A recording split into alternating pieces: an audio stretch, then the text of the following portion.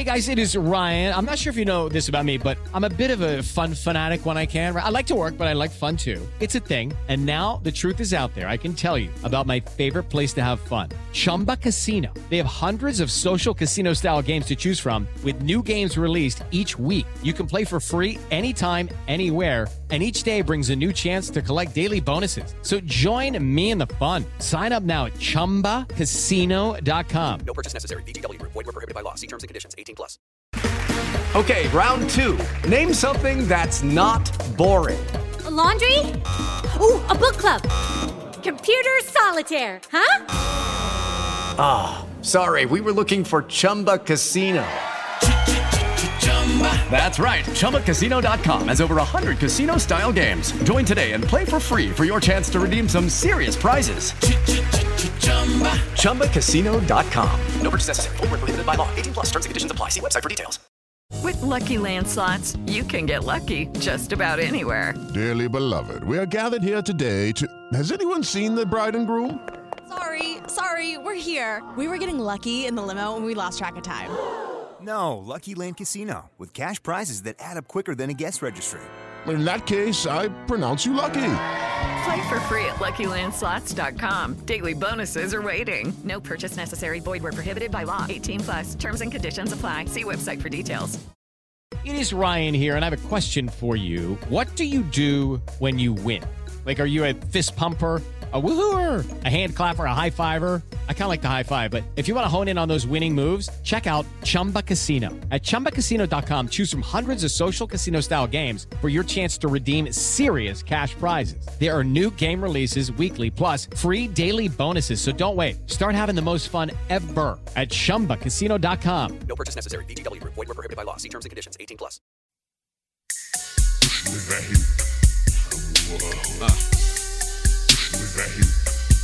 Show me that LTD Lincoln Town car. Some of that El Dorado funk. I'm talking about gangsta shit. You know, lay back, cool out. Yeah. Hey everyone, welcome to the OFD podcast. Joshua Vole, and with me is Brad down. Fellas, we're recording this. This is Fat Tuesday. When everyone listens to this, it's going to be Ash Wednesday. How y'all doing? Not too bad. In there. Everybody got what they're giving up? Your social life. I'm in grad school. I gave up a social life. It's fine. We started a new woman at work, and she is a good Christian lady, and she's not one for swearing. And so I'm really trying my best to tamp down my swearing by about 99.5% because I'm a pretty bad swearer. I don't even think I could manage that. I think 1 year I thought about it. Yeah, I let a fuck go in the office yesterday, and I just like almost gasped after it happened. So apologies. Like, oh no! But she took it in stride. Oh, that one got away. That fuck. You silly fuck. I'll tell you what, though, my daughter 2 years ago, when she was 8, gave up candy. So an 8-year-old gave up candy for Lent, and she did it. She knocked it out of the park. And that's with candy being in the house and all. I mean, so if she could do that, I think you can do just about anything. So I don't swear around my kids, so I obviously have the ability to do it. I just, at work, I feel a little bit like it's like, the hair's down or something. I don't know. So whatever. See, I'm a great dad, but that's one thing that I am poor at. That it will slip out. And you'll look back and see him in the room, and it's like, oh, shit. So, nothing. Here's a funny story, and this is from years ago. So we're going to church, and it's just this was when we just had my daughter. She was the only kid, and she was maybe 2 or 3 at the time, and it was just me and her. My wife was working, and so we were heading to church, and this lady cuts me off, and on a highway, and typical reaction when you get, not just cut off, like I'm slamming brakes, swerving, and whatever I said, like, oh, you fucking bitch, or whatever came out of my mouth. For the next 5 minutes, from the car to the church, my daughter's in the back seat. Fuck. From walking from the car up to the church. Fuck. I mean, I literally had to put my hand over her mouth as we're walking into church. Like, I don't know if we're going to survive this hour. But it was like a light switch went on. Nothing came out of it from there. So I wish I was better. I try to be. I'm no saint. So. Well, you knew it was an issue when you stuck your hand in the holy water and it started to burn. You're like, oh God. Well, to be a better Catholic here. Well, hey, we were actually Lutheran then. Better Lutheran. I didn't convert until about 3 years ago. So, maybe it was 4 years ago. Anyways, 4 years, almost 4 years ago. Yeah, he's counting. But no, we were still Lutheran then. So, I don't know. I don't know what to take from that. So, all right. Well, spring football, it got underway Friday with the press conference with Brian Kelly. Then they had their first practice on Saturday with no pads. And really, there's a lot to take away just off of, roster movements. And so I guess just to start us off with, Devin Studstill transfers. I don't think that came as a surprise to anybody, although I guess he didn't really tell Notre Dame until he didn't show up to practice on Saturday. I guess the feeling was that they kind of figured something was going to happen with him at some point. And it turned out to be right away, which is a good thing for both parties. I mean, honestly, you guys got any thoughts on Stud taking off? Yeah, I mean, the Irish Illustrated guys were saying that Studstill was thinking about taking off last year, and the staff convinced him to stay at least one more year and get his degree. I've said it before, and I'll say it again. The man is leaving with his Notre Dame degree, and I wish him all the best of luck in his next endeavor. And I bet you we'll see him back for a pro day in the future. Yeah, that pretty much sums it up. Yeah, I absolutely agree. I mean, I just think that's so important that they when these guys commit, I'm glad it's not just lip service for 99% of these guys, where they talk about the education and they want the degree and they're getting it. So I mean, there's no problem with that. I can't wait to see Studstill line up in a UCF uniform, because it just seems like that is the next step for most of these transfers, especially Florida native. But good for him. It was a very odd career arc for Studstill. I mean, yeah, to start every single game of the 2016 season and then get to the point where he's basically they won't even, I mean, they really didn't even let him on the field. Yeah, it was almost, I mean, I'm not sure what his snap count was yesterday. I don't have that last year. I don't have it in front of me. But I don't believe he was in on every game last year. I mean, he was probably pretty close to a red shirt, basically. He had 38 total snaps, including one against Clemson. Was he in every game? Do you know if he had 0 USC, 0 Syracuse, 0 FSU, 0 Northwestern, 0 Navy, 0 Pitt, 0 Virginia Tech, 0 Stanford. Here it is. 18 against Wake Forest. Sure. But he preserved a year of eligibility then last year, correct? No, because he played. It looks like he played 5 games, and he probably already took a redshirt year, right? Because he played his freshman year. Oh yeah, that's right. Yeah, 3 Michigan, 9 Ball State, 7 Vanderbilt, 18 Wake, and then he needed to have that conversation with them. And he only played 1 snap against Clemson. Oh, is it possible he burned a year of eligibility just for 1 snap against Clemson? Ugh. Man, he needed to have that conversation because he would have 2 years. I mean, it's possible the stats I'm looking at are wrong, but I hope for his sake they are. So, yeah, because I mean that's huge. That 1 snap in 1 game, equals a whole year of eligibility, and that's what that new rule is supposed to help with these guys. Yeah, especially guys at Notre Dame, which I think is great. They're so pressed. Say what you will about Notre Dame, and I think it's a detriment that these guys have to have the kind of workload they have during the season, whereas it's not the same at other schools where like credit hours count less for football at Notre Dame than they do Stanford. But for Actually, these guys to let me just interject for a second. I just remembered this is defensive snaps only. It's quite possible he played on special teams. Yeah, I wondered that. And real quick before I move on, something I noticed that was kind of funny last year, special teams wise. I was rewatching the Michigan game, and especially the kick return for touchdown.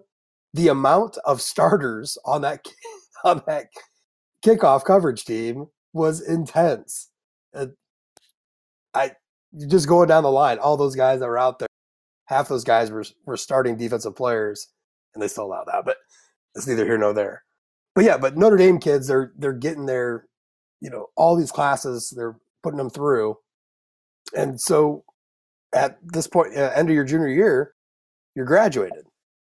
So if you redshirted at all, you can take that grad transfer and you have 2 years eligibility. I think that is ridiculously important and cool for these guys, because they can get that degree. Look, it didn't work out quite the way they wanted or the way that the staff would want, but at least now they have that very expensive piece of paper for free, and that's going to carry them a long ways, and they can still go play football somewhere else for 2 years. It's a big difference transferring somewhere for 1 year than for 2 years. So, man, stud still. that would have been nice for him. Because I still think the kid's really talented. Notre Dame, fortunately, just had all of a sudden went from, zeros to heroes at safety, with a snap of a finger, Lowy transferring in. Really, Jalen Elliott, I won't say coming out of nowhere, but of the safeties of that class, I think, after the freshman year, I definitely think that he would have been placed last out of that small group. And he rose to the occasion. Like I haven't seen anybody I guess on the defensive side of the ball at that position, it's kind of unheard of. We've seen someone go from non-factor to being such a huge part of the defense. So that's nice. So it's speaking of positions and safeties and stuff, because we had some movement in the defensive backfield before spring ball. Houston Griffith, who really kind of didn't have a home last year, comes in as a corner, he trains as a safety, but he's playing nickelback, which I don't think people understand how important the nickel is in this defense. And like when Sean Crawford went down, there were so many people that kind of dismissed it. Like, he's not a starter. Well, yeah, he was. He's a starter at nickel. That's just the nickel. Do you realize what the college game is? The nickel is extremely important, and the way the defense runs is extremely important. So now Notre Dame is moving, Houston over to the boundary to take Julian Love's place, which is nice because they don't have to move Troy Pride from the field to the boundary. And they're going to move DJ Brown to safety. And that one is, I think, more of just a spring move for numbers. But at least he's cross-training. That's something he's going to know. Fellas, thoughts about that at all? I mean, do we like this move with Houston Griffith? Do we think that he can challenge and win the starting job over there? I think it's an interesting move. I think the other person that really intrigues me from the cornerback position is Tariq Bracy. It'll be interesting to see how all these guys fill in and start to compete for these positions, because these are guys that we haven't seen, getting actual real play time and getting real run. So it'll be really interesting to see who comes out of that in the lead, who ends up the starters, and how those different people end up, being very important to the defense once we go into the new season. I don't have anything to add. Yes, we thought about this one. I'm waiting on you. I'm like, no, okay. I guess I have a little bit more to add to that. I think it's really important that they didn't move Pride. I think losing Julian Love is a big enough problem, let alone trying to have both corners out there being in two different brand new spots. Now, they did say that they were doing a lot more left-right cornerback kind of stuff, which is more evened up than the way they were playing it. the boundary in the field. But I think it's important that Troy Pride be allowed to keep doing what he was doing. And, I think a lot of the talk leading up to that was because I guess you would just naturally assume that Tariq Bracy would go there because he was the guy that came in, he was the guy that got the playing time last year. Mm-hmm. And so to not move Pride to open up a spot for Bracy there, I mean, Bracy can't play the boundary. I mean, he's definitely a field corner.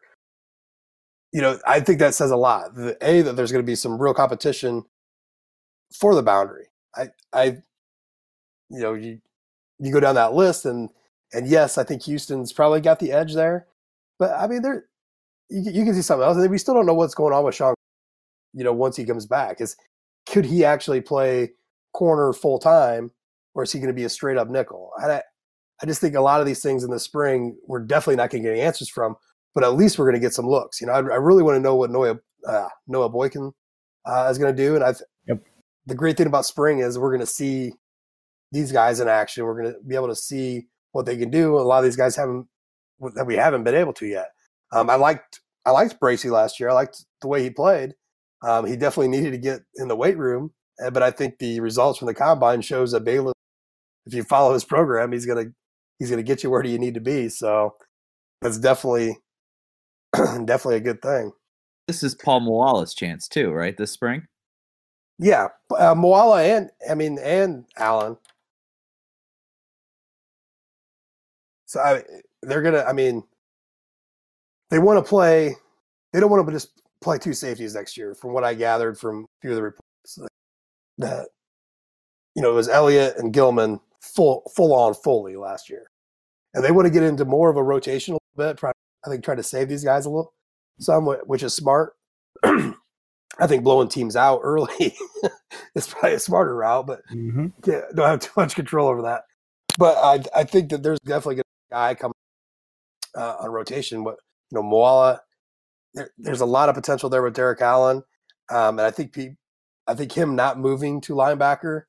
I'm not sure what to make of that. I think everyone was pretty sold on that's where he was going to end up at after year one. And he's still back there. So we're definitely going to see what he can do, what he brings to the table. He's definitely a physical presence. And, Moala, was he second as a freshman in snaps last year? I think he played in every game, right? I'm just looking at defensive snaps only. He had 10 snaps for the entire year. So yeah, but he was a special teams guy. Moala was a special teams guy, though. Yeah. Which isn't I'm not knocking that down. That's important. I mean, that means they have trust. The staff has trust in you to do your job and do what you should do. There's these special team gigs for these guys. These aren't just a given. They got to earn this. And Moala did exactly that. Then he earned his spot to play special teams and to show what he can do physically. So I was just thinking correct me if I'm wrong, but they held Gilman out of practice, or he was limited in practice the other day. Yeah. Yeah. So this is Moala's a chance to do something before Kyle Hamilton comes in and probably blows the socks off of people, I would assume. Oh, absolutely. And I think Hamilton's probably your biggest wild card, because you start hearing people talk about that he's going to come in and take over the nickel job. And I have a lot of confidence that Hamilton's going to be a great player at Notre Dame. I'm still not sold that that's going to happen right away his freshman year. Just because it's still a difficult thing for a kid to do. And he's not an early enroll. So, but if he's as good, if he is what he is advertised, then come fall, there's going to be a competition, and you can definitely see him moving into a starting role, whether it be nickel. I don't think he'll beat out either Gilman or Elliott back there at safety. I think Elliott's on his way to getting a C on his chest. But I guess Austin Collinsworth had a C on his chest and wasn't technically a starter after a few games. Austin Webster was at a C on his chest, and he wasn't a starter in any game. Yeah. True. He's a starter for a special. I don't believe we've mentioned Sean Crawford. No, I've mentioned Crawford a couple times. Okay, I apologize. But I think he's in the next two, right? Yeah, that's what I'm saying. I think that's people are looking at that as kind of a no big deal last year, but Crawford's a huge part of the puzzle at nickel. What he can do as a nickel back is, pretty. That's the difference right there. You want to look at the Clemson game and Julian Love, but guys like Julian or like Sean Crawford helping you out there in that nickel spot, that's a big difference. And some of the closer games that we had during the season, that would have made the difference. You go back and say, oh, the nickel play, like against Vanderbilt, okay? A lot of the problems we were having was Houston Griffith was out there, and I'm not knocking down Houston Griffith. He's just a freshman. So, but if you insert a Sean Crawford, it's a different ball game. Right. So he's got his 5th year, all that football knowledge, the natural talent and instincts he have are really good. If his body can hold up, I think that there's no way that he's not the man either at nickel or at the other side of the corner. I don't think he's suited to play the boundary either. So I would assume the nickel role is his direct path there. Dante Vaughn has a torn labrum. Is that right? Yeah, and I guess the rumor mill was turning around about that too, where he was one that was the rumor was that he was looking to transfer, and the staff talked him out of it. I don't know how true that is at all. And actually, Vaughn got a terribly bad rap. Much like Tillery, playing the whole season with a torn labrum, and no one knew about it, and you don't give him enough credit for what he accomplished all the season. Come on. But also, Dante Vaughn, he was hip to hip with these receivers in that Clemson game when he came in for Love. But if you watch what was going on with the balls, he can't move that shoulder. Yeah. He can't make the play to make the play. And when you're up against Justin Ross, it's unconscionable almost that they put him in there and they knew he was hurt. Yeah, that's a pretty tough assignment. Hey, guy with one shoulder, go cover Justin Ross. I mean then he had to have his name drugged through the mud, basically. And nobody knew about this, but I mean he had that brace on there all season long, and I guess I never thought twice about it until you started seeing the reports, and you're like, oh, well that makes sense, And I mean, Vaughn's had injury issues his entire time at Notre Dame, save maybe the first half of his freshman year, which he played very well in. It's a lot like Studstill, these guys played as freshmen in that awful season, and you would think that the career arc would be much different than what it's been. And at least in Vaughn's case, it's probably been more injuries than anything else, because he's got great size, he's got good speed, and like I said, he's right there to make the play. But I guess if you can't put your arm above your head, you're not going to make the play. Right. Hey, sticking with defense, Jameer Jones. Tim O'Malley is sussing out that Jameer Jones was probably the person that Brian Kelly was talking about to redshirt at defensive end. That's a tough for to tell a senior that he might have to skip a year, right? I think it's a tough one, but I think all these kids are pretty bright, and I think if you look at the depth chart, they know the depth chart. They played last year. It's the same one coming back. Right. And if you can sit down and tell a kid like, hey, look, you're going to get in 4 games. All right. We're going to be able to, but we want to preserve a year of eligibility, because once all these other guys leave, then you're the man. Otherwise, it's just going to be, spot dude throughout the rest of your whole senior year, because you're not able to beat these guys on the depth chart. So I think that's a tough pill for him to swallow a little bit, but it's not as heinous as it would have been in years past when the redshirt rule was different. Right, when you had to sit out every game. I mean, at least they can bring him in for 4 games. I mean, and you can even make sure that he's in on senior day. You know, I mean, it's not like he has to sit on the bench on senior day.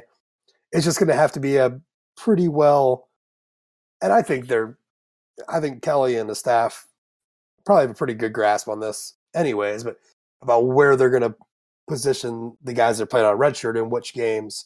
It isn't just on a whim. they're not just going to stick a kid in and that screws them out of that year of eligibility. Someone's going to have the count. You know what I mean? There's plenty of analysts. So I'm sure one of the analysts have that job task to keep track of a certain number of players and where their games played are to keep them for that eligibility. Right. But so, Jones too. I'm glad you mentioned him because before that, his name was even mentioned as the slide down as a defensive tackle. Yeah, and I don't know. I can't remember where I saw that from or heard that from, but like adding beef so he can go play a little bit of the 3 technique, which would be a huge jump for Jones, who came in as an outside linebacker. Now at the end, had to slide him down, and I think he's only like at 240.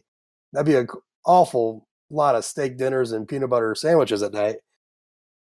But I swear I did see something about that. Then skip into the offensive side of the ball. Jarrett Patterson starting at center instead of Trevor Ruland. That was shocking. Yeah.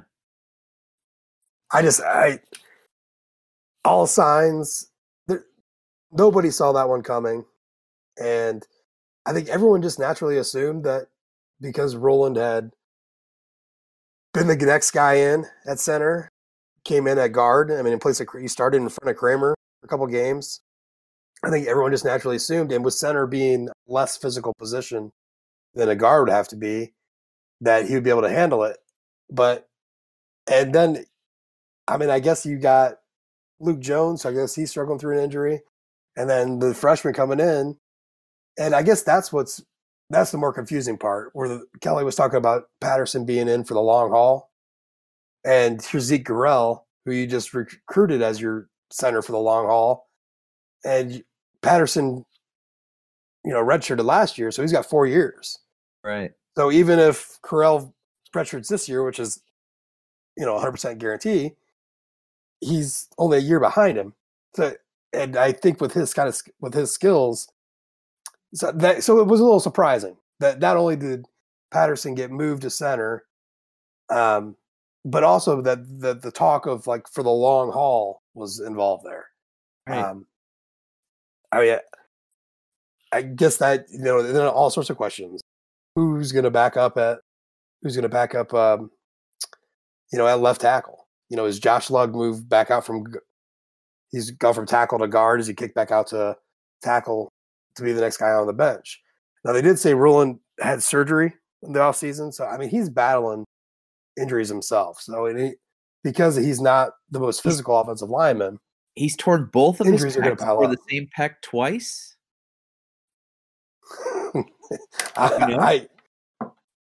It's been twice. I don't know if it's the same one or not. Yeah, I don't know if it's the same one or not, but he had told one of the beat reporters that he felt like he was the strongest person on the team minus Quentin Nelson, and before he tore his pec, and then he's gotten himself back to the place where he was, but now other people have progressed. So, right. I remember that quote came out during the season. Didn't it? Yeah. I remember when he said that. So, I guess I'm not sure we're just going to have to see. I mean, Patterson's never played center before, and this was something that they did in January, apparently. So Patterson and Book have been hanging out and, doing some snaps.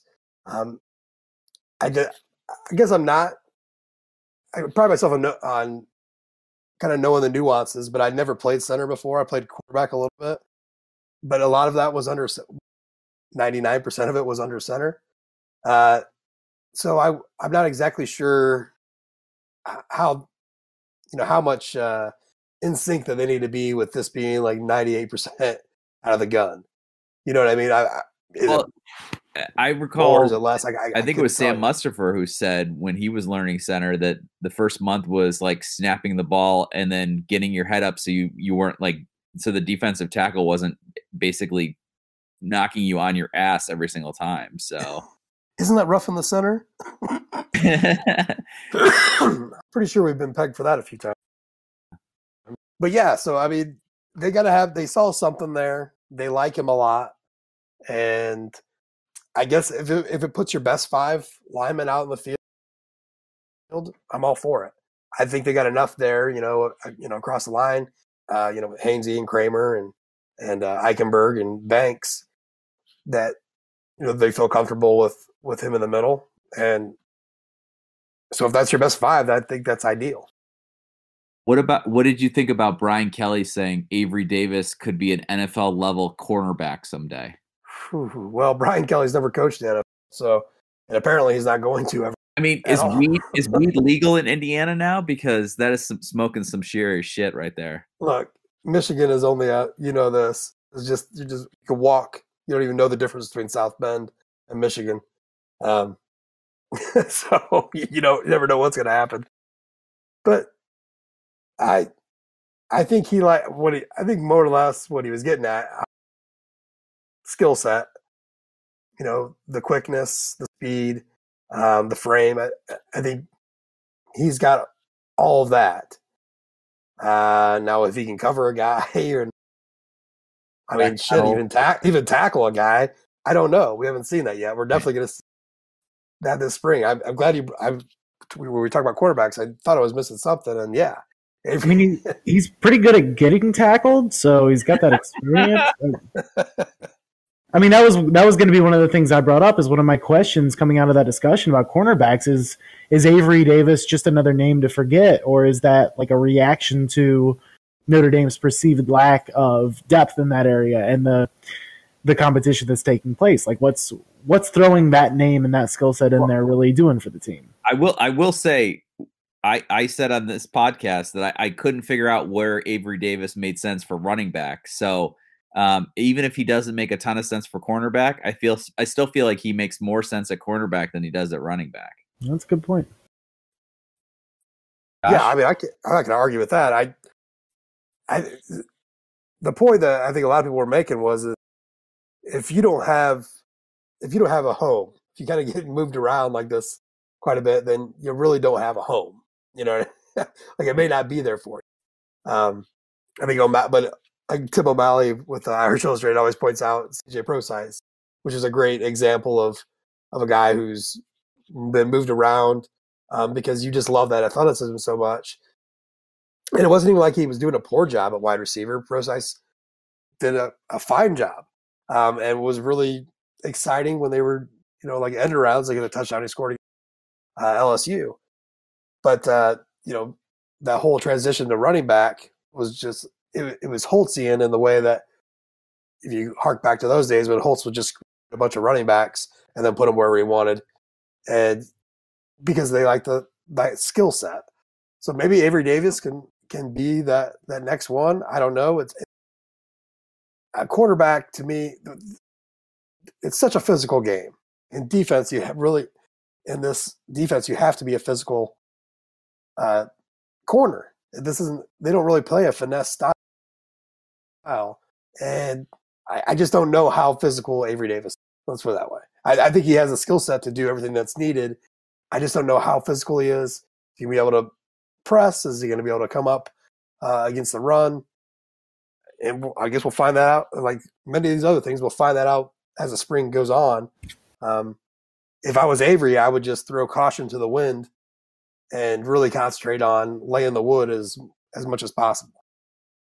Yeah, I mean, I think Liam Eichenberg said one time, which was, they were moving him to tackle and to guard and, maybe looking at center. Or I'm not 100% sure, but they were moving him all along the offensive line. And he just thought, you know what? They're going to keep moving me until I get good at something. So I got to dedicate myself this off season to just nailing down this position so that I can claim a little piece of territory. And I'm not the ruling guy. You know what I mean? I'm not the guy that they're just like, we don't know a place for you. Utility. So back up to everybody. Throw in the phrase utility.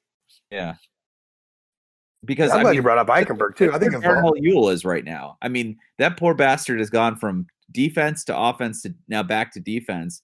And it's just like, he's just a body at this point. Oh, absolutely. I mean, is it going to click for him? And when you're moved around that much too, it's hard to improve, right? Like from year one to year two, because The other year, you're somewhere else. But moving on real quick here, I'm glad you brought up Eichenberg because I think of all the names of Notre Dame starters, offensive, defensive, Eichenberg seems to be the name that I haven't heard anyone utter, or at least barely. And I wonder why that's so. Is it because do you have any thoughts about, is it because he's just, look, it's the offensive line and people just generally don't bring that up right away unless you're, Quentin Nelson, or, it doesn't seem to be any concerns there. And I think Eichenberg was pretty damn good last year. I think he had moments, but I think for a first-year starter at left tackle, I think he did pretty well. I liked that he talked shit before the Virginia Tech game. That was awesome. And he'll never see a microphone again for the rest of his time there. But I want to ask you guys about Liam. Give me your best take on him, I guess. Hello, it is Ryan, and we could all use an extra bright spot in our day, couldn't we? Just to make up for things like sitting in traffic, doing the dishes, counting your steps, all the mundane stuff. That is why I'm such a big fan of Chumba Casino. Chumba Casino has all your favorite social casino-style games that you can play for free anytime, anywhere with daily bonuses. That should brighten your day a little. Actually, a lot. So sign up now at ChumbaCasino.com. That's ChumbaCasino.com. No purchase necessary. VGW Group. Void where prohibited by law. See terms and conditions. 18+. Brad, you want to start? Yeah, not really. Like you said, we haven't heard a whole lot about him. It's one of those positions where you don't hear your name a whole lot unless you're Quentin Nelson or Mike McGlinchey, or unless you're screwing up. So I think it's a good thing. I think Robert Hainsey is taking the oxygen out of the room. I think a lot of people are falling in love with Robert Hainsey this off season, and I think there was an article, I think it was on 24/7 that said basically like Robert Hainsey, like captain, leader, face of the program. You know what I mean? It was like one of those like very glowing, like he's got great poise at the podium when he's speaking to the reporters, and he's a great advocate, and he's a community service oriented guy or whatever. So I think a lot of now for this will be the third year. Yeah, so I guess a lot of the focus, and hopefully we'll get into this, the captaincy talk, right? Which is like who's going to be a captain. That's more or less where I'm leading into there too. Yeah, who's going to be a captain? So is Robert Hainsey going to be a captain? I mean, it stands to reason that somebody in the offensive line is going to be a captain, since we've had somebody from the offensive line as a captain every year since 2012. Do you think that their numbers at captain are going to be? What's that? It was like going into 2017, and they picked captains in December. It wasn't like 6 of them or 7 of them, or I feel like there was 9 number. or something. There was some obscene number, and then obviously Kaiser left, and he was named a captain. So yeah, and seeing that in itself was an oddity, not because of Kaiser leaving, but quarterback being named a captain. That's not a thing that generally happens under the Brian Kelly era. I will believe it when the words come out of the mouth, or the press release comes out of Birch's office that Ian Book is a captain. I do not believe he's going to be a captain. I think that there's something to be said about a quarterback has a lot on his plate being a quarterback in Notre Dame, and captaincy is another level to deal with. Having said that, he is a SWAT team leader. He is a face of the program. He is well spoken. He can handle himself with the press.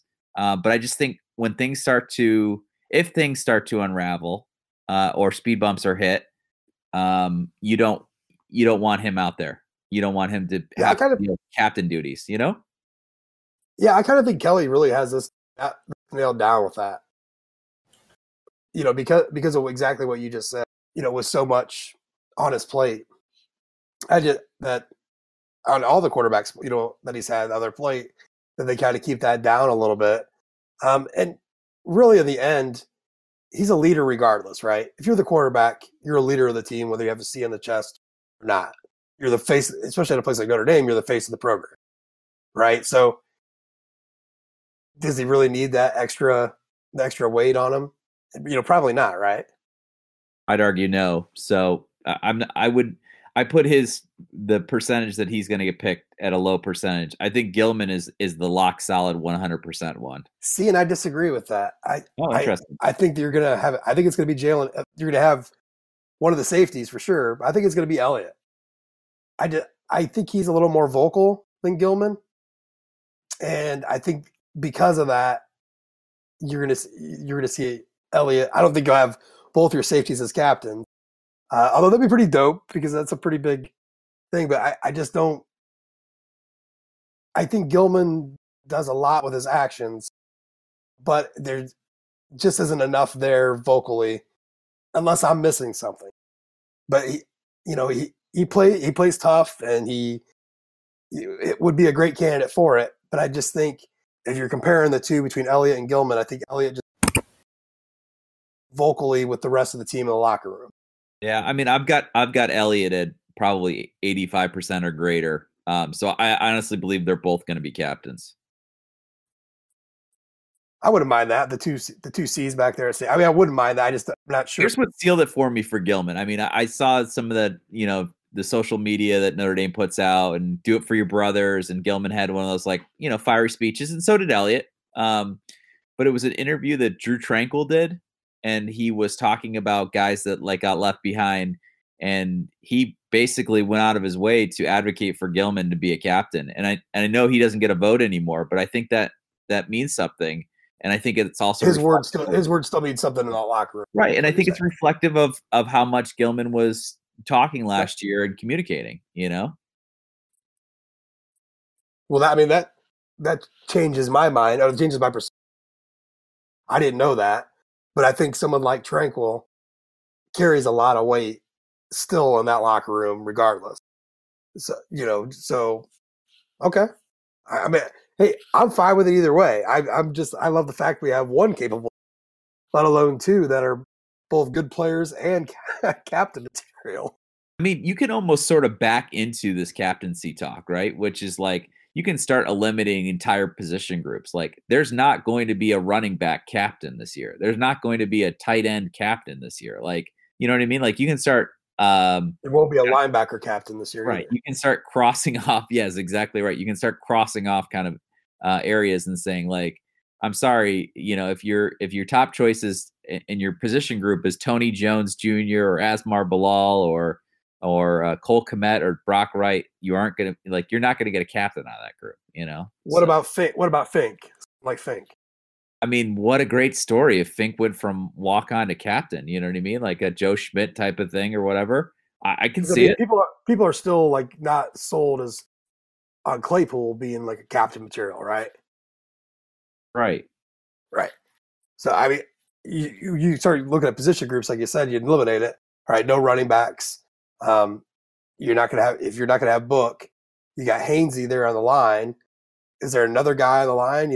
Would Kramer be a captain? I'm not really sure. Is Eichenberg ready for that? We're not out of. We're in the era now of 2-year captains at Notre Dame. Khalid Kareem. I don't. Maybe. Yeah. And I was lining up to the ends there, where you got 3 guys. Really, I mean, I think Dalen Hayes is captain material. With Okwara and Hayes and Kareem. What about Troy Pride? Yeah. I just don't know how vocal Pride is, and I think that's so. I think as a captain, you have to. Not like you have to be constantly. I'm going to say running your mouth, and that's a negative connotation. But that's just what I'm going to say. You don't have to be constantly running your mouth, having people, directing traffic and all that. But I just think there has to be a little bit more. And I just never saw that from Pride. And maybe I'm missing something, but I've never seen him be very vocal, whether it be in any kind of practice or the games. And I think there's something that I think you need some of that to be a captain. Let's not. There's been years where we've had captains who definitely haven't been vocal guys, so it's not out of the realm of possibility. So I mean, I guess at this point, all people are. There's a lot of good candidates out there. We're just not sure. I mean, Jude, would Bilal really surprise you? Like an older guy who's getting moved moved to the inside. I mean, he doesn't strike me as particularly different than like Morgan or Coney before him. I can't think of a single. I mean, I'm sure he's done it, but I can't think of a single interview he's done or a single time that he's been on. That the social media accounts, kind of chirping about something, or how you see those like locker room videos, and it's always like. Gilman's like, leave it all out at the field. And you know what I mean? Like, it just, I don't know. Bilal got picked, and it's a guy that doesn't get talked about a lot for captains. So, and it's hard for a guy to be a captain. I mean, let's be honest. Bilal's fighting for his job this spring. He got moved from Rover to Buck. And I guess, I mean, I don't want to really not trying to put him down because I've liked Bilal. I liked what he did last year, but I'm not sure if he's a Buck linebacker. I don't think this move is like the Drew Tranquill move. This isn't going to be as smooth of a transition as it was for Tranquill. And you open up that Rover spot for Shane Simon, but is Bilal the best Buck on the team? I don't know that yet right now. I'm not sold on that right now. So if you're not, and I think everyone was like, guaranteed to have Bilal there, and that was one of them. And the more and more I look at it and think about it, I'm just not so sure.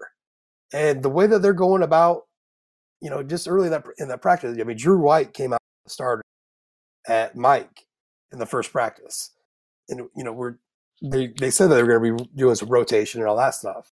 I guess I'm just more curious to see, someone like Jack Lamb, who has been kind of talked up a little bit, challenges Bilal for that Buck position, because he may end up being a senior without a home if he can't, if he doesn't improve much. Because I just find that move from Rover to Buck is not as smooth as what people are thinking right now, just because Drew Tranquill, who is just an amazing athlete, did. And, we're talking about an NFL draft pick, Drew Tranquill, Jude. Yes. Oh man, those combine numbers. I don't know why I'm even decrying it. Like, I'm extremely excited for that guy to get drafted. Like, this is a total aside. I don't know if you guys watched his Instagram story, a day in the life of a stay-at-home dad.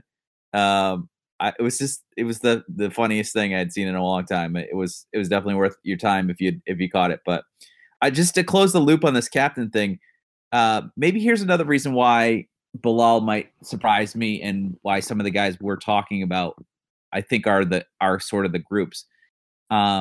Maybe we shouldn't read too much into this SWAT team captaincy thing, but there are 8 guys that they picked: Ian Book, Jalen Elliott, Liam Eichenberg, Khalid Kareem, Alohi Gilliman, Chris Fink, Julian Aquara, and Robert Hainsey. Okay, so we've talked about all those guys in terms of captaincies. Bilal's not on that list. I'm not saying that they won't pick Bilal. I'm just saying, when the social media says meet the 8 men entrusted with leading our team, I got to think the captains are among those 8. Right, they're coming out of that group, right? And I think so. I just, could you imagine them doing 8 or 6 even? I guess. Yeah, because didn't they have 8 in 2017? I just find that, they did. So, I guess you're right. But I just, visually, just witnessing like 6 to 8 guys walking out to the middle of the field seems a bit much to me. Right. And then they had the rotating captains in 2010 where every game they had a different captain, which was weird too. Yeah, we did that my senior year in high school. We had and that makes sense because look, I remember my senior year, the coaches picked two captains, right? And there were 2 guys that none of us liked. Quite frankly, it's a small town, small school. You get along to get along, but they were kiss asses, tryhards, and they didn't represent the team. And that first day of practice, me and another teammate, friend of mine, senior, we just looked at each other and just said, you know what? Fuck this shit. We're captains. And we walked right up there, and we were captains.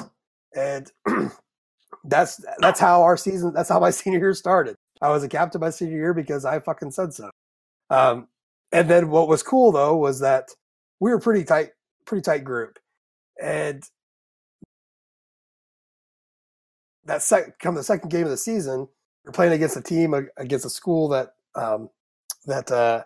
one of my best friends, that's where he went to prior, and he came up and asked, "Hey, can I be a captain tonight?"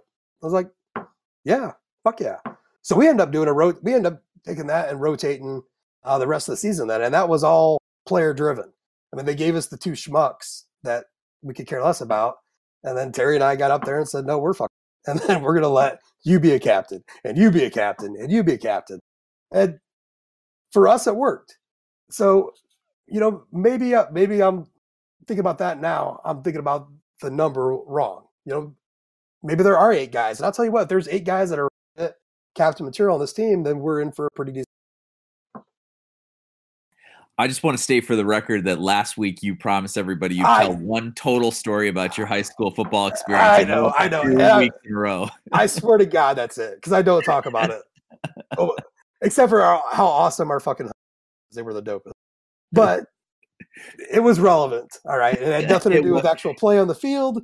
So it was relevant. Yeah, I got to give you that. So, my bad. In your defense, if I could remember high school football, if not for all the concussions, I might tell stories too. Brad. Have you seen my chin? Yeah. I didn't have an Adams hard one. So anyway, look, that's spring football. We're not going to get another good look, I think, until I don't have this. They have spring break coming up, and it's quite a while. Notre Dame likes to do this. They like to have the press conference, and then they have the non-pad practice, and then there's a week break, and then the media doesn't really get back in. Now you get 7 opportunities with open practices. That's a lot.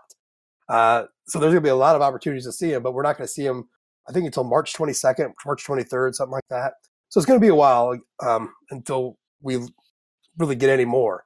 But that's really what we know. We know there's stuff moving around. There's moving parts. It was good to hear. I mean, Brian Kelly hadn't had a press conference because of they did do one on signing day, and that's usually where a lot of random questions that don't have anything to do with recruiting stem from. So a lot of the questions got answered with that, and so we're ready to move on, right? Yeah, absolutely. Mm-hmm. All right. Well, speaking of moving on, God, I got to get better at these segues, or having any segue at all. Now it's time for an ad. Yeah. Let's do that and have it be silent. Ad 2 minutes prior because I thought I saw a dead spot. So let's not pretend I'm in radio here. We had some questions on Twitter. Let's get to those. Jude, you got those in front of you? Yeah. First question is there a QB controversy, or are we living in an alternate reality? Was that the first question? I don't know if that's the first one I saw. Oh, Jeff had one. Single ply toilet paper? Yeah. All right. I'm fully prepared to answer that. All right. Let's talk about single toilet. The question is a Jeff ND fan? Yeah. Should single ply toilet paper be banned by federal statute? No. I thought Jeff had kids. I mean, look, they got to live with they got to make 2-ply cheap enough. They got to make 2-ply as cheap as single ply, which I know is impossible to do because it's twice as much material, right? But they got to lower the price of 2-ply. That's what they got to do. I mean, you just got to get rid of your kids. I mean, if I go somewhere and get 2-ply, I feel like I got to anymore because I've had these kids forever. I feel like I got a damn pillow up my butt. I mean, that's how fluffy that stuff is. And then all I can think about is trying to put that pillow down my pipes. And let me tell you, I can't tell you how many times get a snake. It's a rough life with kids. So no, single-ply toilet paper should absolutely be legal. Hell, it should probably just be given by the government. It's a good point. He also asked about can the excellent D-line hide the at linebacker? Talked a little bit about this in a previous podcast. Yeah, I think it's helpful.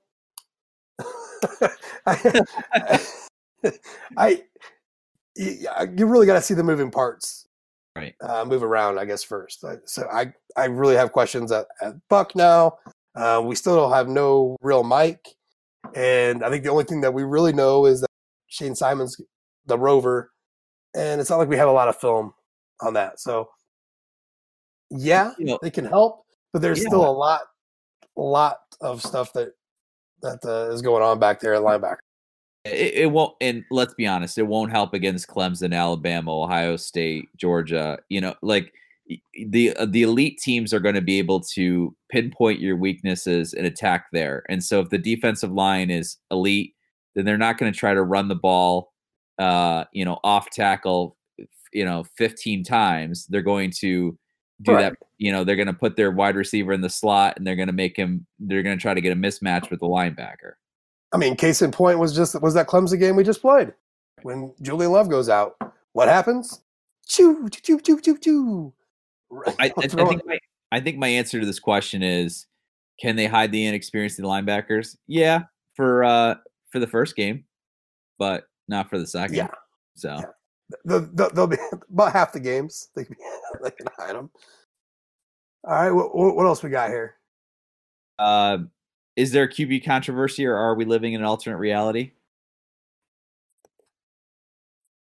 It kind of would have to be an alternate reality, wouldn't it? I mean, is there? No, there's not a quarterback controversy at all. Am I missing something? I'm trying to think of the last time we didn't have a quarterback controversy coming into the year. Well, it was 2017. I mean, it was Wimbush. We knew it was going to be Wimbush, right? And Kaiser left, and it was. I think that was the last time, for sure.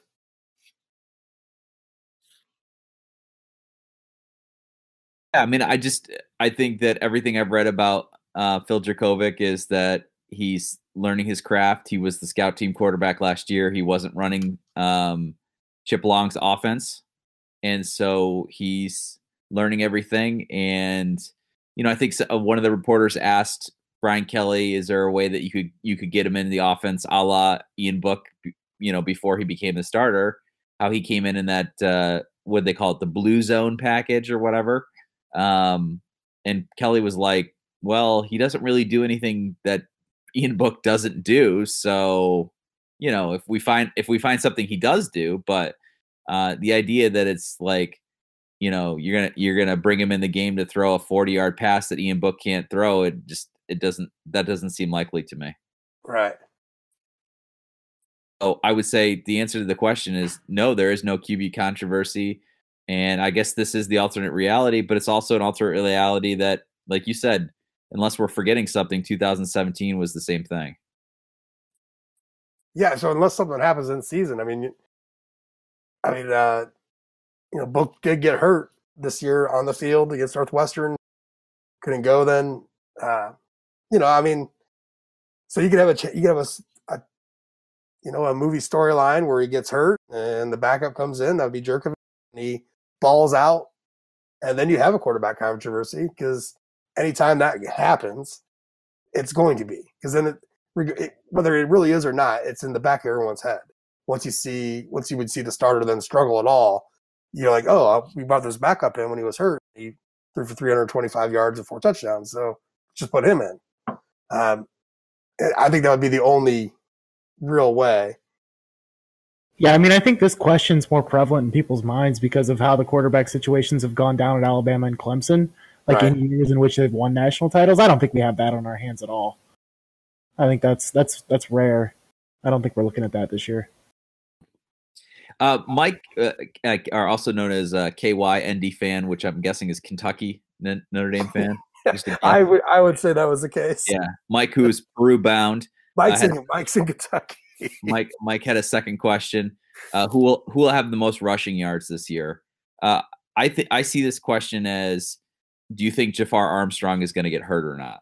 Because otherwise, the answer has to be Jafar Armstrong. Yeah. Yeah, absolutely. I mean, I think we're all in agreement there. I think a better question is a running back going to get over 800 yards? You know, I guess the same way that determines if Armstrong's healthy or not. But I think he's definitely. I just don't see anybody else. I think Tony Jones has a role, and it's a good role, but he's not your lead back for every game. And I know some good things have been written about Jameer Smith, the way he looks already in spring ball. So that's nice to hear.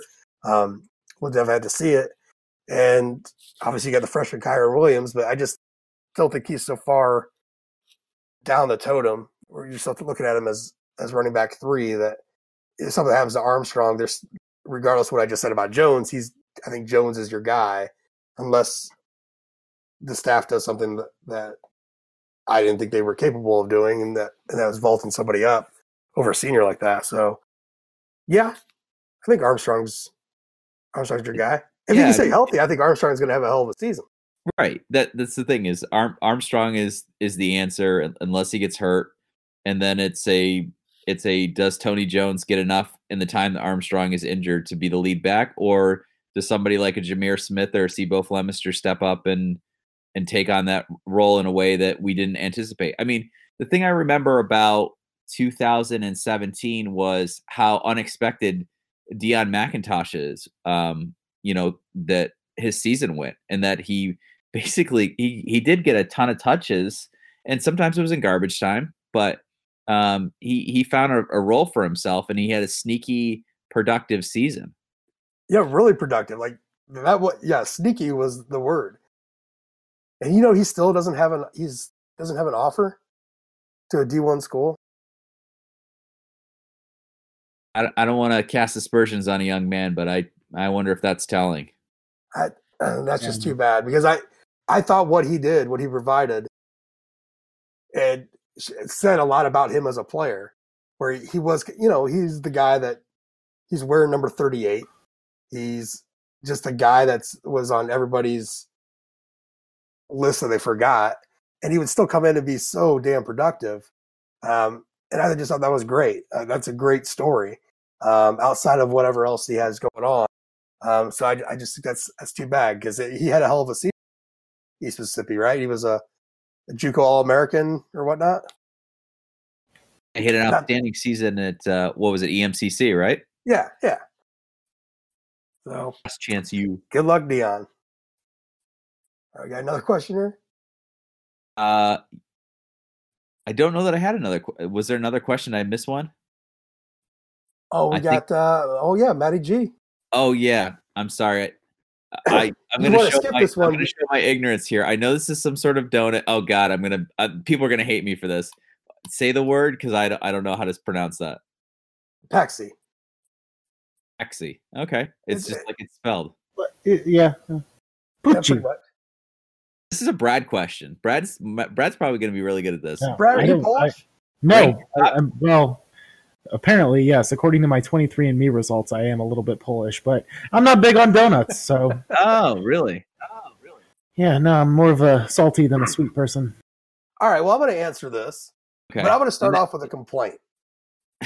And because I know my wife doesn't listen to this podcast, I fully feel like I can get away with it. My wife is Polish, and a lot of her family was from around the South Bend area. Very, very ski up there, right? And we've been together for 14 years, and I never knew about Dingus Day. I am not Polish, all right? I'm Sicilian, a little bit of German mixed in there, a little bit of Scottish. No Pole in me. That didn't come out right, but oh well. But I had no idea about Dinkus Day, right? And if anyone knows anything about me, I'm kind of in for kind of the ridiculous times. And like beating people with pussy willows and throwing water and drinking a whole lot of like just regular lager beer. That's right up my alley. What the hell? And it's right after Easter. I just learned about Dingus Day for the first time. So don't worry about your ignorance, Jude, because mine is fun. And I flipped out. Like, how did you not? And like my mother-in-law and everybody's like, yeah, you know, but I'm like, what the fuck is wrong with y'all? Why didn't you guys tell me this? Why are we not doing this? And so the whole plan this year is we usually go up to South Bend for Easter, and then we were going to not take the kids to school on Monday. We were going to stay up there and do Dingus Day. It'd be my first Dingus Day. And so I was really excited about that. But apparently those plans are changing. But I'm into I guess I got into, and I didn't know about either, this whole thing with the Patsies. And so I ran out today and I got me a bunch. Brought them home. I'm surprised I got them in the middle of the day. Do they top three, I didn't. Do they taste a lot different than a jelly donut? No. Nope. Okay. The difference is that Patsies use powdered sugar. Some of them are just sprinkled on, and some of them are like the powdered sugar glaze. Whereas a filled donut has got icing, like, you know what I mean, like regular cake icing, and that's your difference basically. And so top three, I've only had one. I had so that would be my number one. If there was a blueberry, that would be my. And to satisfy Matt's requirement, can you relate it to a Notre Dame football player?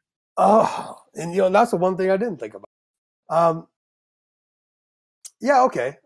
A raspberry Patsy is a lot like Jafar Armstrong, and the reason why is because you never know what you're going to get with the raspberry. Like some with people, like some people like really like raspberry and some really don't like it, and I think people are like that with Armstrong, where there's a lot that like what he's going to do, and there's a lot that's else to take his spot. They're not comfortable with him being the top guy. And that's me on the spot, and that's a hell of an answer. Well done. Thank you. I'm impressed. I'm fucking proud. You should see the smile on my face. Is that all the questions? That is all the questions. Should we mercifully close this out? Yeah, let's do everybody's shout outs here. So Brad, you weren't with us the last podcast, so let's start off with you. Give us a shout out, please. Shout out. I'm unfamiliar. What am I shouting out here? Oh shit. We're just just anything? Brad, thanks for listening to our last podcast. All right, so we're gonna start off with Jude. Basically, this is just your last. Here we go. Last hurrah. My shout out is to Pete Thamel coming back 2 years after he came to Notre Dame's campus to talk again to Brian Kelly and to see what's changed. Obviously, we're now sitting at 22-4 or 23-4 over the last two seasons. A lot has changed. Kelly mentioned to Pete that even though his contract only runs 3 more years, he'd like to stay 5 more years. That would put him through the 2023 season. And a thing I absolutely love about that is I'm kind of ambivalent about whether or not that's a good thing or a bad thing for the Notre Dame football program. I think we can argue it either way, but in 2014, he joked that he would not be around for the 2024 Texas A&M series. He'd be instead on the beach sipping Mai Tais. And, by picking 5 years, he can actually still live up to that joke, that throwaway joke from 5 years ago. So kudos to Brian Kelly for sticking to his retirement plan, whatever that may be. And I'm just looking forward to Matt Campbell finally beating Iowa once so that we could justify hiring him in 5 years. Nice. Oh, that was a good dig right there. Very nice. All right, Brad, are you ready for this? Yeah, I'll go next. Shout out to Rex Pfluger. Because, it sucks to get hurt. Sucks to have your eligibility up in the air. You don't know if you can come back for another year or not. And it sucks when your basketball team sucks and they're not winning games. But he's still getting some FaceTime on broadcast. He still looks like he's having fun. He's still enthusiastic. So shout out to that guy. Oh yeah, still is he still rocking the fanny pack though? I assume so. You don't just get rid of that. That doesn't just go away. No, that becomes a part of you, right? Yeah. All Just right. surgically remove it at this point. All right, and I'm gonna do kind of a dual shout out here. The first one is going to be for the Notre Dame hockey, who this weekend is starting the first series for the Big Ten tournament. Taking on Michigan State starting Friday night at 7:00. And if you're following college hockey at all, which kudos to you because it is an awesome sport, Notre Dame is sitting right at number 15 in pairwise. So it's crucial that not only do the conference winners in all the conference tournaments be the favorites, but that Notre Dame goes through this this Big Ten tournament, racking up some wins, kind of solidify their spot in the pairwise to get a spot in the NCAA tournament. If you guys remember last year, Notre Dame lost in the title game in the Frozen Four against Minnesota Duluth, who just made it in to the tournament on pairwise because of a Notre Dame victory. So we were the creators of our own demise in that case. So pay attention. Go to the site. We'll have all the where you can watch it at and cheer these guys on. It hasn't been the season we had hoped, but it can still be a very, very good season. Hoping to get into that NCAA tournament. And the second thing I want to talk about, and only because of me, and I'm probably the only person who thinks about this in March, and I might have said it last podcast a little bit about them, but alternate uniforms. I'm looking at it. Okay. So I devised a plan, and this has to go with the camo uniform that Jude hates and that I will advocate till the day I die. So I'm looking at the Notre Dame football schedule. And we absolutely cannot have alternate uniforms against Boston College, right? I've already said that last week.